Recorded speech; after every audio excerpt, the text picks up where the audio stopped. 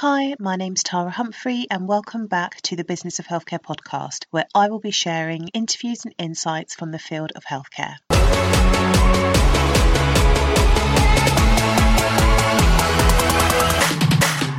The Business of Healthcare podcast is brought to you by THC Primary Care, where we provide operations and project management to primary care networks. If you are a clinical lead or a practice manager and your primary care network to-do list is growing by the minute and you could do with an extra pair of hands to deliver some of your projects and network-based services, I would absolutely love to help you. So come and check us out at www.thcprimarycare.co.uk. Now let's jump into this week's episode.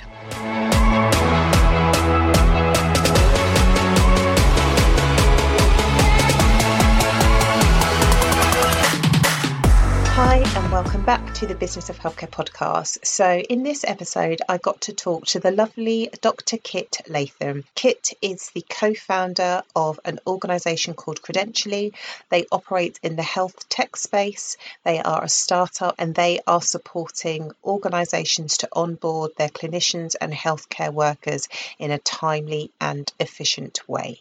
In this interview, Kit shares the journey that has led to what Credentially looks like today. And I often say this on the podcast, I think it's really important for leaders to share that the path to success is not always smooth. And we all have those annoying, frustrating, costly and valuable character building lessons learnt, which enables us to operate in the space we are today. And you need the lows to experience the highs. What was really nice about this interview was that Kit spoke often about culture and the organisation's ethos, and in response to COVID, they gave their platform, they gave their application for free to an organisation to onboard 3,000 clinicians, and how he talks about his team and his co-founder and how they operate. It sounds like a lovely culture, and I think it sounds like a culture they have been very intentional about building. We touch on in this interview that in the past, Credentially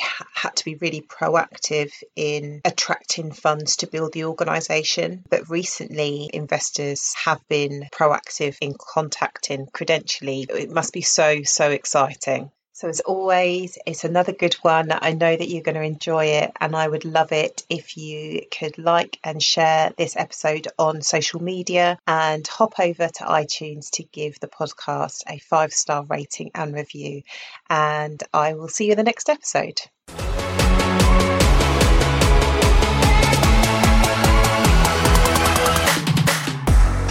Hi, Kit. Thank you so much for joining me today on the Business of Healthcare podcast. How are you doing? I'm great, thank you. So I was just saying that I see you guys pop up on my social media quite a lot now.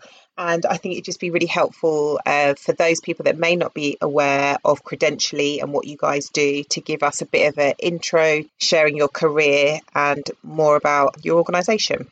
Sure, yeah. So we set up Credentially because I worked as a doctor, and all my friends were doctors, nurses, health professionals, and we found that even though the time of healthcare professionals is very valuable, and I think we see that more than ever with COVID, often you find yourself as a health professional wasting a lot of time, either on paperwork or data entry or on slow processes. And I found that personally very frustrating, and so we set up Credentially really with the aim of allowing caregivers to spend as little time on paperwork and data entry as possible and as much time treating patients as they could. And the way that we do that is by automating the process of sign-up, verification and onboarding to a new clinical role using software. So to give you kind of a concrete example, if you want to start work as a care worker or a doctor or a nurse at one of the employers using Credentially, you can sign up in a few minutes using your smartphone, taking photos of the documents that you have or uploading them from your computer. We automatically scan those documents for you. We independently verify any that we can. We will do automated checks on various professional registration databases.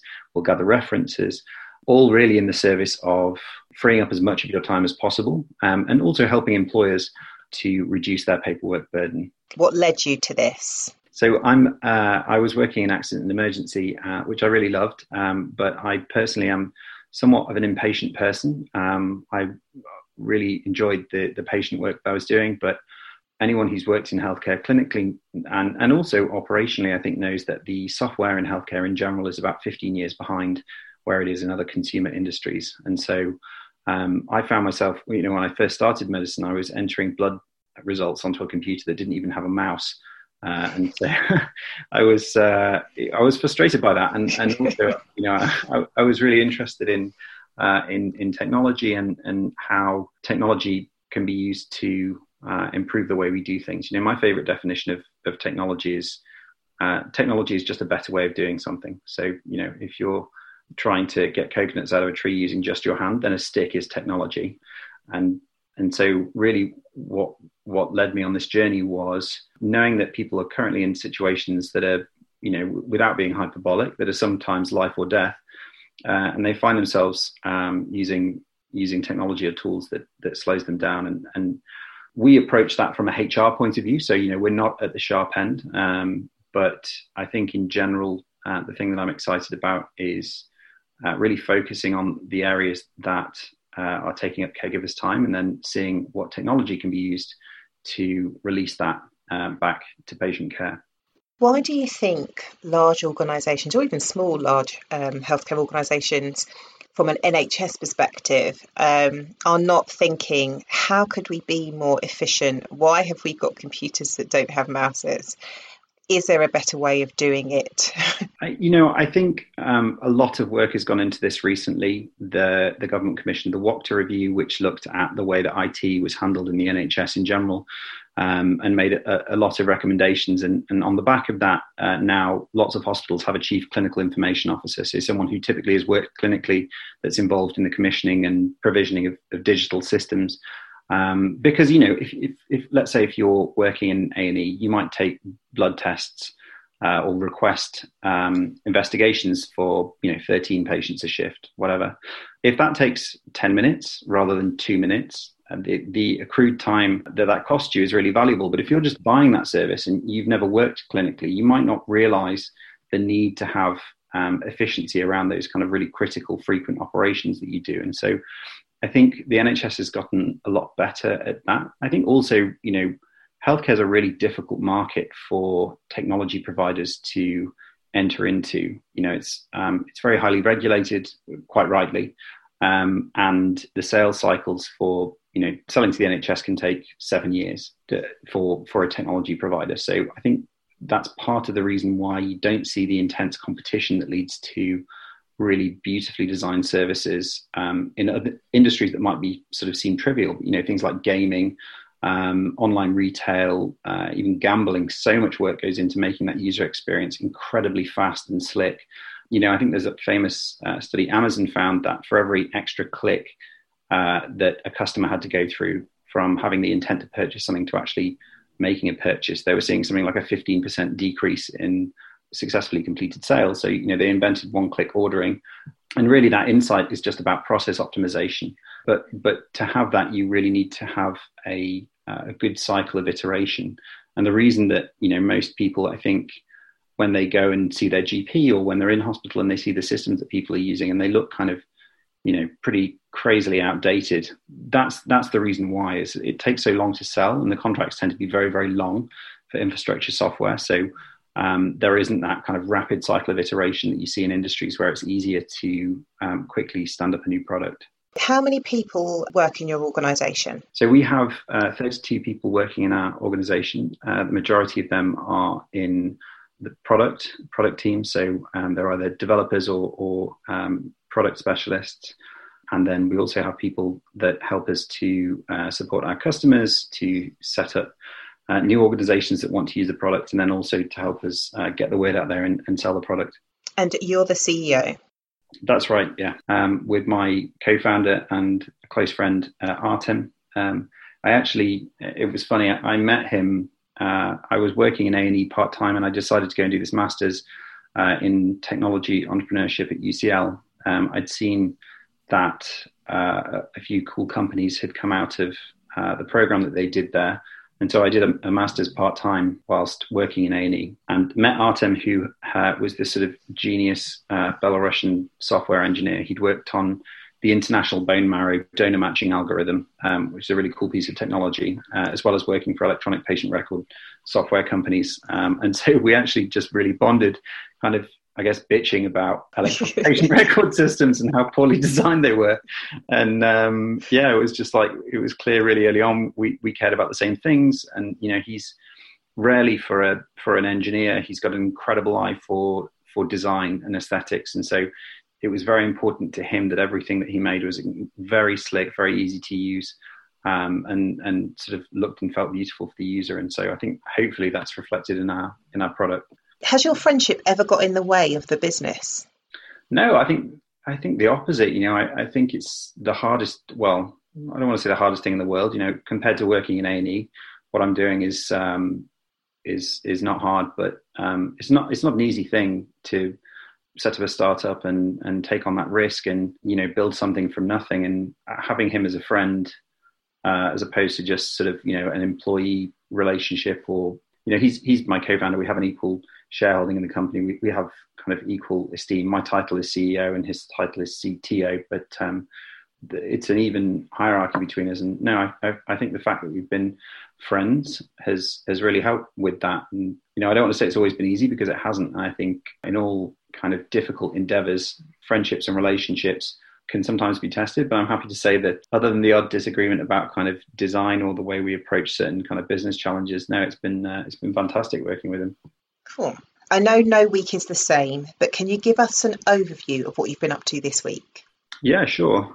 So this week we were asked by a large private health organisation to pilot the system in a couple of their UK hospitals. And so we were meeting with their team over Zoom, because that's the brave new world we live in, to learn more about their existing process, to map that out, to set that up. I also every week do one-on-ones with all of my team. So kind of meet everyone and talk about what they've been doing. Obviously, that's really important at the moment because we're all working remotely. We have taken on 2 new members of staff who are helping us with operations, who are really great. One of them, a guy called Henry Carlton, who's also a former A&E doctor. He set up and sold a similar kind of company that made software to help with HR and healthcare.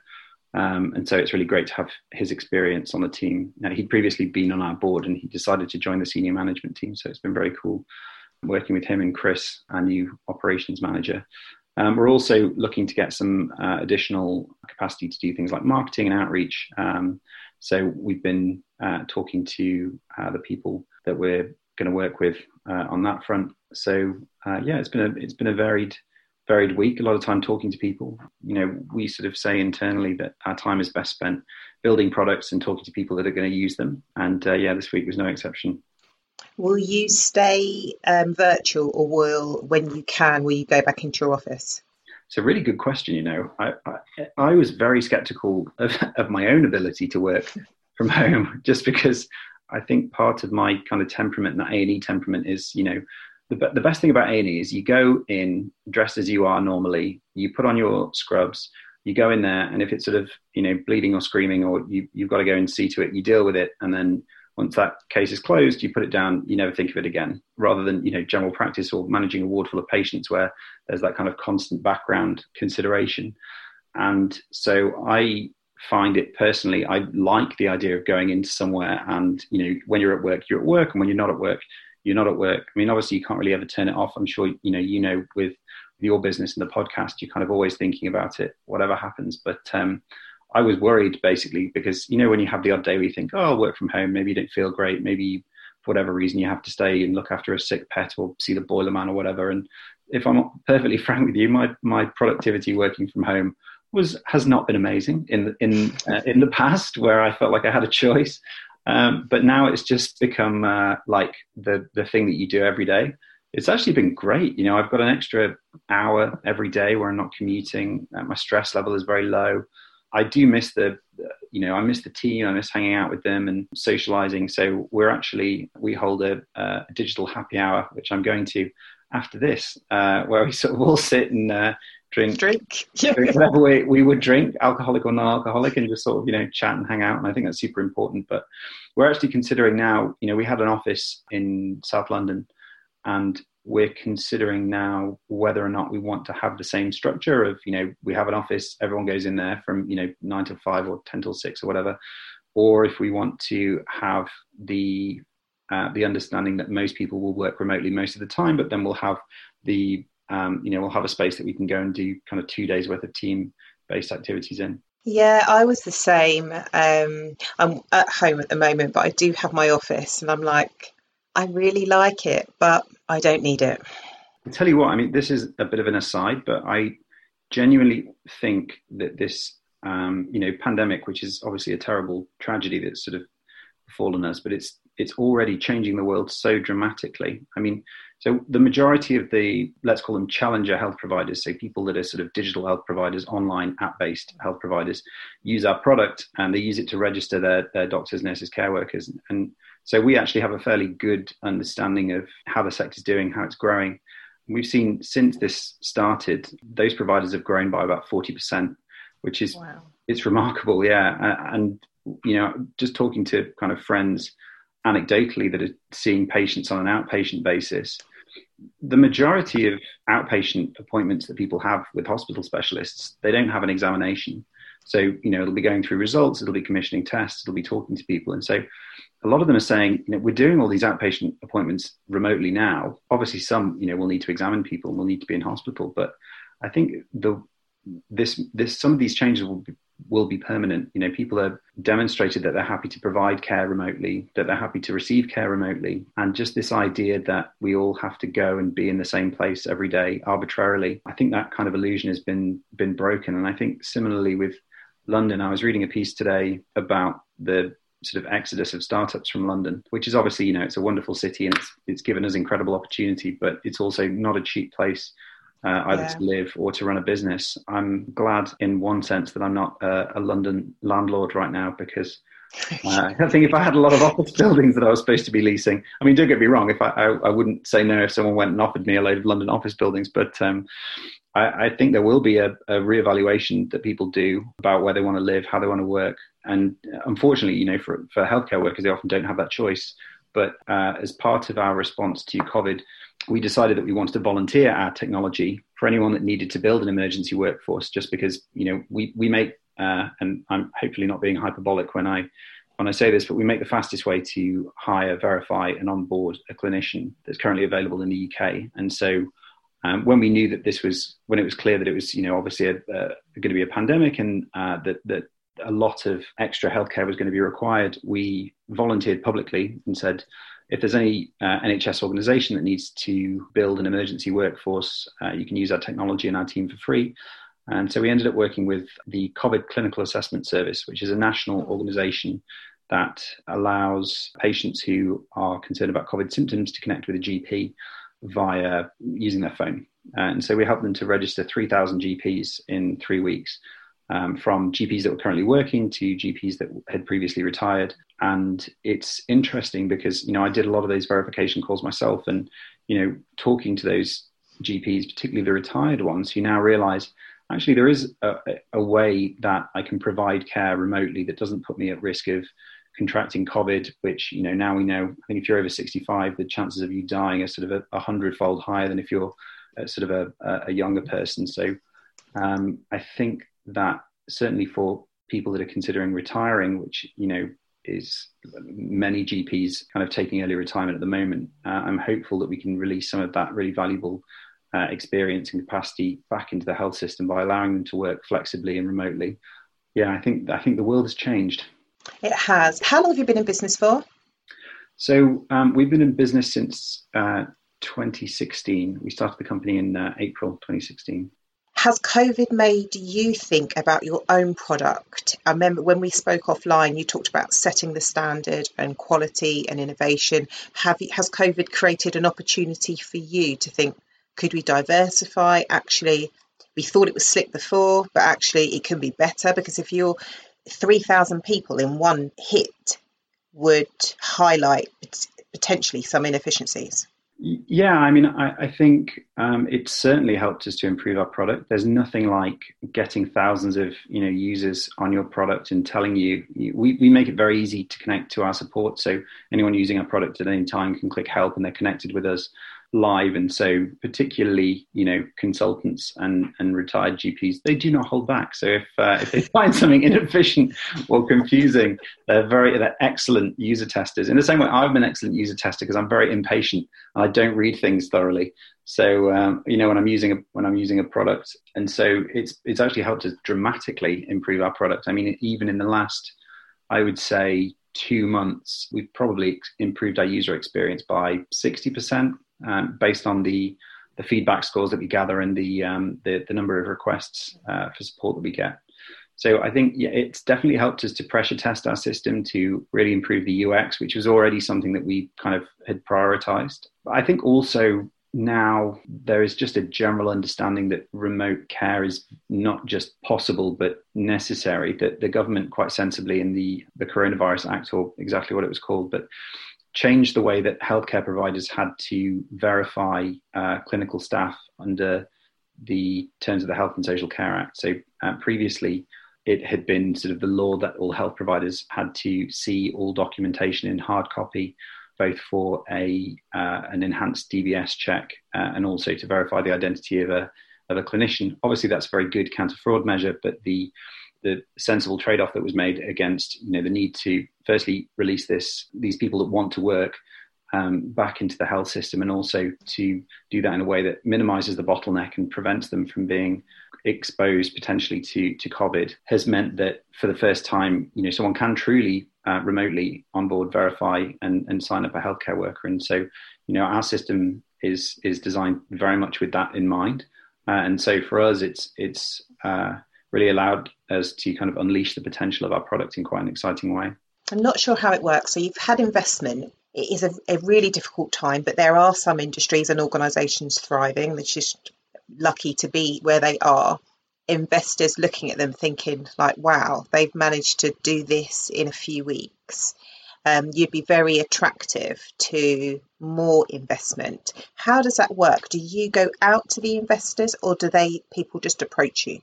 It's a funny question. So the first investment we got was from UCL. We did a business competition there called the Bright Ideas Award, which we won. They gave us a grant of £10,000. And the second investment we applied for an accelerator program called Techstars. With that, they took some equity in the company and gave us some investment. And following that, we did a crowdfunding round where we went out to tell people about what we were doing. Lots of doctors invested, which was really great kind of feedback for us. But it was very much led by us. We were having to go out, meet lots of people, advertise.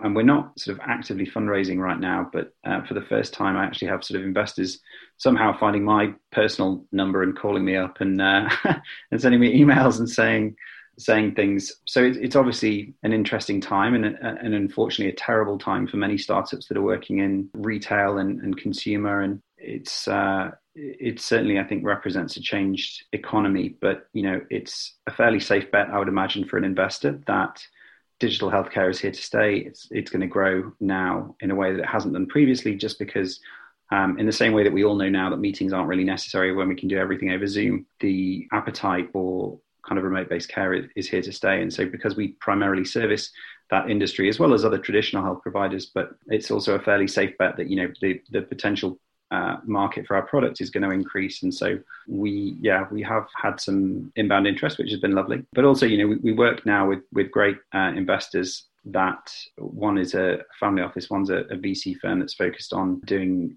investments that have some kind of social benefit, which is very much a part of our mission. And so they've sort of said that they're interested in our next round, which is great. So it sounds like you've had a swimmingly perfect journey. No, very much no. Okay, so can you share like a real challenge? When I ask people this question, I'll be like, oh, it was not very good for a week and now it's all fine. No, well, we always knew that we wanted to save caregivers time, and that was the value that we'd create, and we wanted to commercialize that. And the tool we were going to do that with was software. But there's lots of ways that you could approach that. And so initially, what we tried to do was still focused on HR, but was more focused around kind of rostering. So under the new junior doctors contract that was negotiated, to the outrage of many in the profession in 2016, all junior doctors in England were going to be were mandated to record their hours and breaks wherever they had diverged from what they should be working. So, for example, when I started work in my first year of working as a clinician, I worked on an elderly medicine ward that had, I think it should have had 7 doctors, it had 3. And so the time that you were sort of rostered to come in and the breaks that you should have had and the time that you should have finished really were kind of immaterial, just because you had the work that had to get done. And, that was what kind of determined how long you would stay there. And so the process that was used to monitor whether or not you were working too long was called diary card monitoring. It would happen every 2 weeks, every year. People would just write down when they came into work, when they finished, if they missed their breaks, if they missed their training opportunities.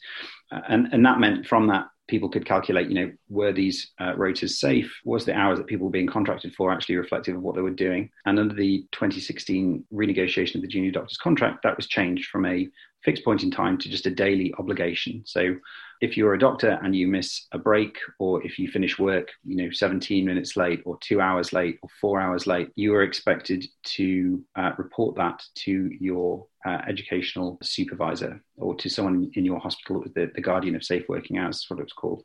And the processes that were being put in place for that at the time were not exactly slick. So one, for example, that was a big teaching hospital trust that I won't name, they were asking people to download a PDF from their servers, to print that off, to complete it, and it was complete it in full, and it was a long PDF that had more fields in it than were strictly necessary, then to scan it, and then to email it along with a covering note to the clinical supervisor and educational supervisor.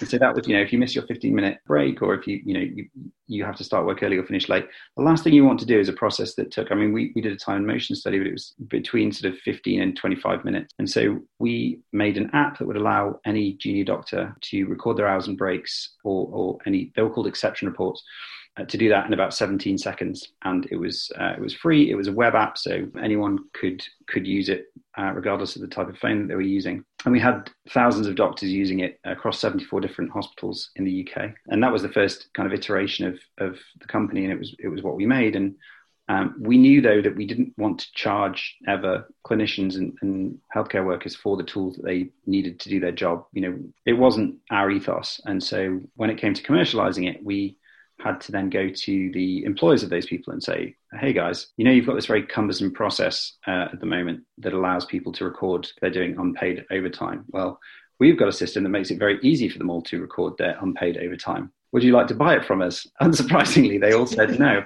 which was it was a very good lesson in my own naivety. It was painful because we'd made a really cool app, and we'd gotten good feedback from it, but we couldn't commercialize it. We also tried a couple of different unions that represent doctors, and they didn't feel able to take it forward. So we then had to have a bit of a pivot, as they say in the startup world.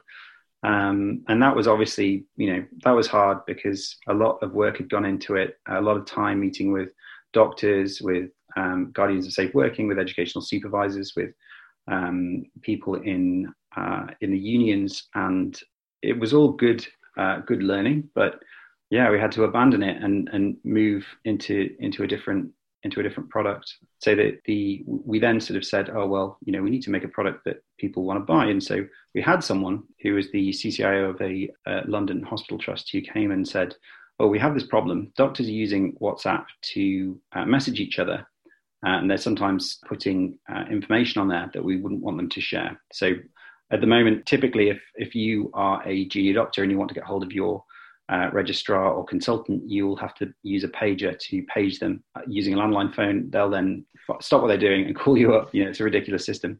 And then they'll have to, if you want them to review an image or something, they'll have to then log into a computer and access that imaging. And so people had been sharing kind of x-rays and doing their best to kind of blur out the patient identifiable information, but just sort of saying, hey, what's this funny shadow, or what do you think I should do about X, Y, Z, or Mrs. whatever her name is in bed 14. And so the CCIO had said, obviously this is an information governance risk, even though WhatsApp is end-to-end encrypted. Could you create for us a secure messaging app that kept the data entirely within the hospital's ownership. And so we, because I'm incredibly jammy to have found my co-founder Artem, who is this sort of traveling scholar, super bright software engineer. He said, yes, we can do that. We'll use the open source encryption protocol that we then went on to use. And so we built an app-based secure clinical messenger.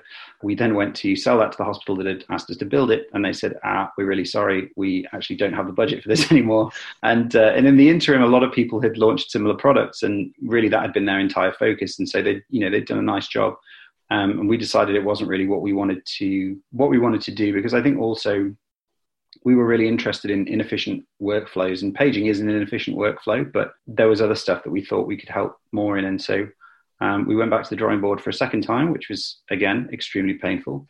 And we talked to very, very many health employers this time, did a proper analysis of where were they wasting their candidates or their clinicians' time, and also what was costing them money and sort of giving them a headache. And we found consistently this problem of, it's known as credentialing in the US, which is part of the reason we're called Credentially, but really getting someone, a doctor, nurse, care worker that's interested to work for you, from maybe clicking on a job ad or thinking, yeah, maybe I'd work for these guys, to actually having everything that you need for them to be on the wards and treating patients, and then keeping that person safe and compliant with your obligations to the CQC. And so that's how we ended up building Credentially, one by one, adding the features that were required to do that. Everything from doing an automated lookup on the GMC or the NMC, or whichever professional database that you're on, getting you to submit documents and scanning those documents for you, auto-completing the application for you, gathering references,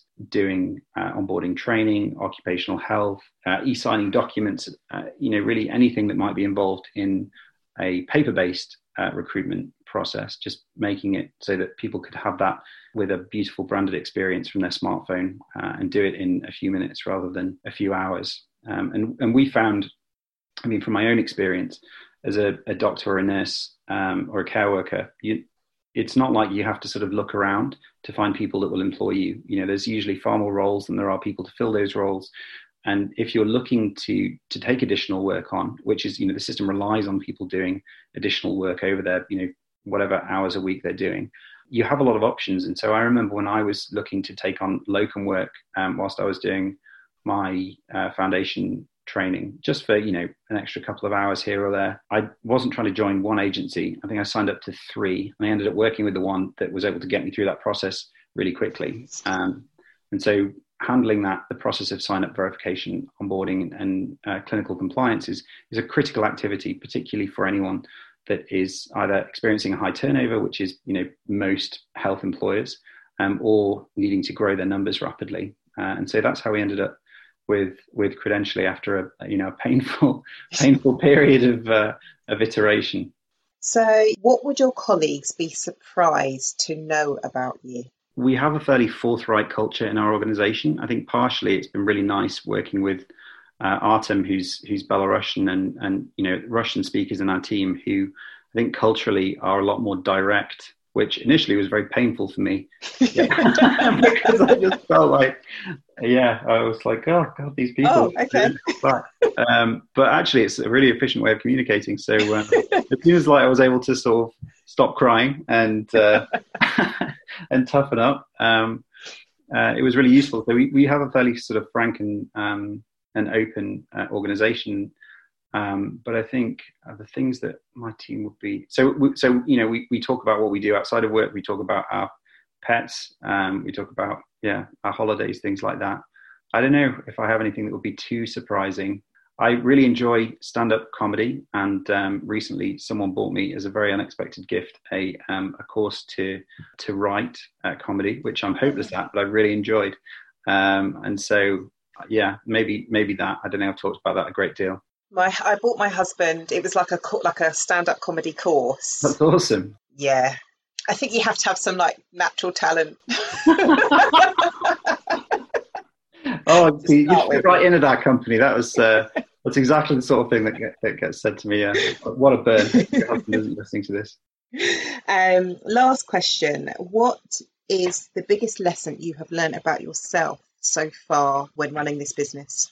I think just that there's some things that I'm very bad at, and that it's fine for that to be the case as long as you're open about it and you recruit people who are excellent at those things.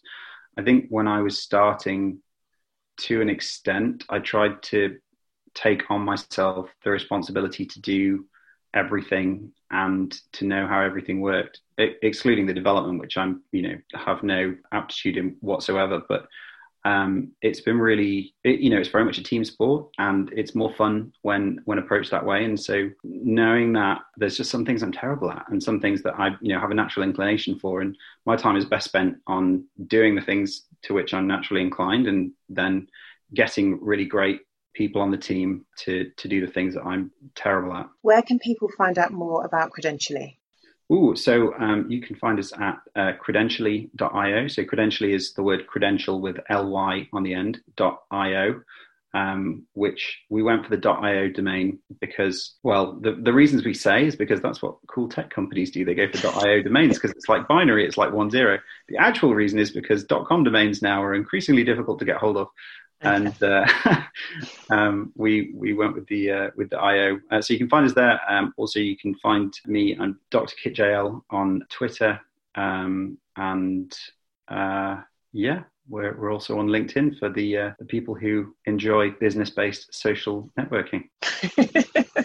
Thank you so much. No, my pleasure. Thank you so much. This has been really great. So I look forward to talking to you again.